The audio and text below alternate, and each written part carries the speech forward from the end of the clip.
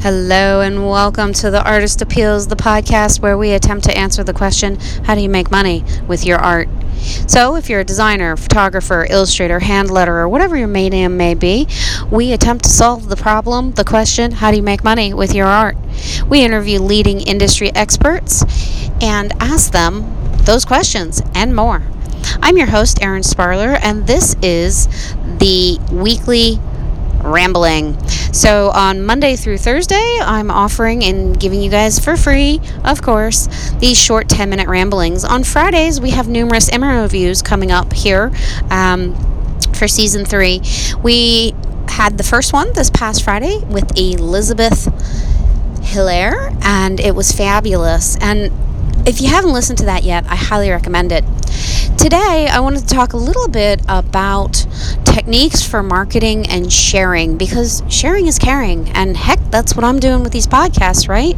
I'm sharing everything I know and everything I learn in little tiny formats of 10 minutes or longer ones of hours where I interview guests. I forgot to mention it. I'm Erin Sparler, your host. So welcome to the Artist Appeals. On Friday's episode, like so many before, we talked about methods, the most successful ways that artists market their work. And in the handout, How to Make Money with Your Art.com. If you haven't gotten that yet, go to howtomakemoniewithyourart.com and get it. It's a free download. I summarize the top 4 things, the 4 secrets, the secret sauce that I see over and over and over again in our guests. I've interviewed dozens of industry professionals now, licensed artists, glass blowers, CEOs of product development, all sorts of amazing people on the podcast. And like so many of them, once again on Friday, same thing with Elizabeth, they do one thing that really amplifies their outreach. You know what that one thing is? I'm going to share it with you right here. It's secret number 2 in the handout. It's they teach. That's right. Teaching is one of the surest ways that you can increase your visibility and your marketability. It has so many ramifications. Now, that's not to mean, I'm not saying you should run out and get a job as a teacher. I'm not saying you should get a full-time job as an elementary teacher or as a high school teacher or an art teacher, anything like that. What I'm saying is that every single one of these guests offers an insight, a view, a behind the scenes, sharing their techniques in one form or the other. Let me give you some examples. Elizabeth, on our Friday episode, teaches in-person workshops, but with COVID, she's had to pivot to online classes, Zoom classes, and classes on Skillshare. That's one way you can teach, is you can create classes in Skillshare or in Teachables. It's very easy to offer classes there. Another guest that was on the Artist Appeals, Josie Lewis, has gotten really successful through sharing what I would call satisfying videos on YouTube and Instagram. So she shows process videos. She shows her work in process. She shows the paint moving, sticking the palette knife in the paint and wiggling it around and blending it, or little droplets of ink being placed with a syringe into resin. They're really quite hypnotic. If you haven't ever typed in #satisfying on YouTube or Instagram, you're missing out. Go check it out. So there's a whole genre of satisfying videos, and it's normally people doing crafts, either in slow motion or close up. Other artists that all got their start from sharing what they do, because sharing is caring, include mega artist Jane Davenport. Her episode, she reveals that what really set her on the path to such huge success, her work is in AC Moore and Michaels. She's got end caps. She's got whole product lines of pre-filled watercolor paints and so forth and so on, was teaching a class. Her very first class was 21 Secrets an online class. She also shares that her best, most popular class is her free class, her How to Draw Faces class.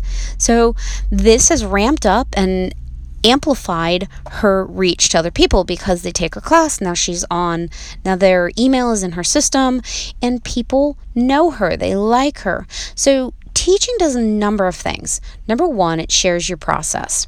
Number two, it shares your personality with people, and people want to buy from people they know.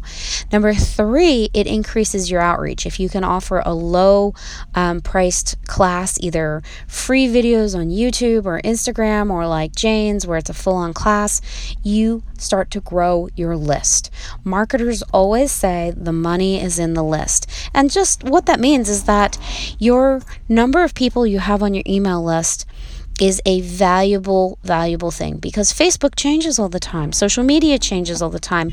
And if they delete your account or it gets hacked, then you lose all those contacts, right? So having those people in a separate email list is very important, because what if your social media accounts get hacked? What if Facebook changes something?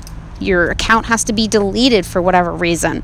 Okay? So it's very important to grow your own list of contacts, of people you know and you can reach out to and say, hey, I'm having a show. Other ways people teach. Maria Brophy talks about her husband, Drew Brophy, always doing a live demo at conferences. Pretty much anytime they have any sort of demonstration or exhibit or gallery show, he goes to conferences. He'll often do a live presentation of him painting on a surfboard. So teaching what you know, showing how you do it, is an integral part of any marketing plan. Pretty much all the artists I interview all share their process in one form or another, whether it be on social media or through conferences, live demonstrations, plein air painting, or workshops, online, virtual, or in person, and on any way you can teach really helps. Another example, Jean, the owner of Charmed I'm Sure Studios, she does the same thing, but her business has grown to be a actual workshop. So she actually has a beautiful, amazing studio that she just refurbished in her basement, rebuilt the whole thing, and she hosts other teachers pretty much every weekend of the year, 2, 3, 4 days of the weekend. She's always got guest teachers coming in and teaching, and then her business has turned into a teaching workshop as well as a supplies studio. So more examples are prominent everywhere I look, but this is one of the big secrets in expanding your reach, growing your audience, and being successful as an artist. That's number 2 of the secrets in how to make money with your art. And I hope you've enjoyed today's 10-minute rambling. I'm Erin Sparler. If you haven't gotten your copy of the 4 top things you can do to make money with your art, check out howtomakemoneywithyourart.com. And I send you accompanying emails with that handout in order to further explain. And there's also a bonus that comes with it, a free spreadsheet. So go and get your copy today. I've enjoyed talking with you, and I will see you tomorrow. Bye-bye.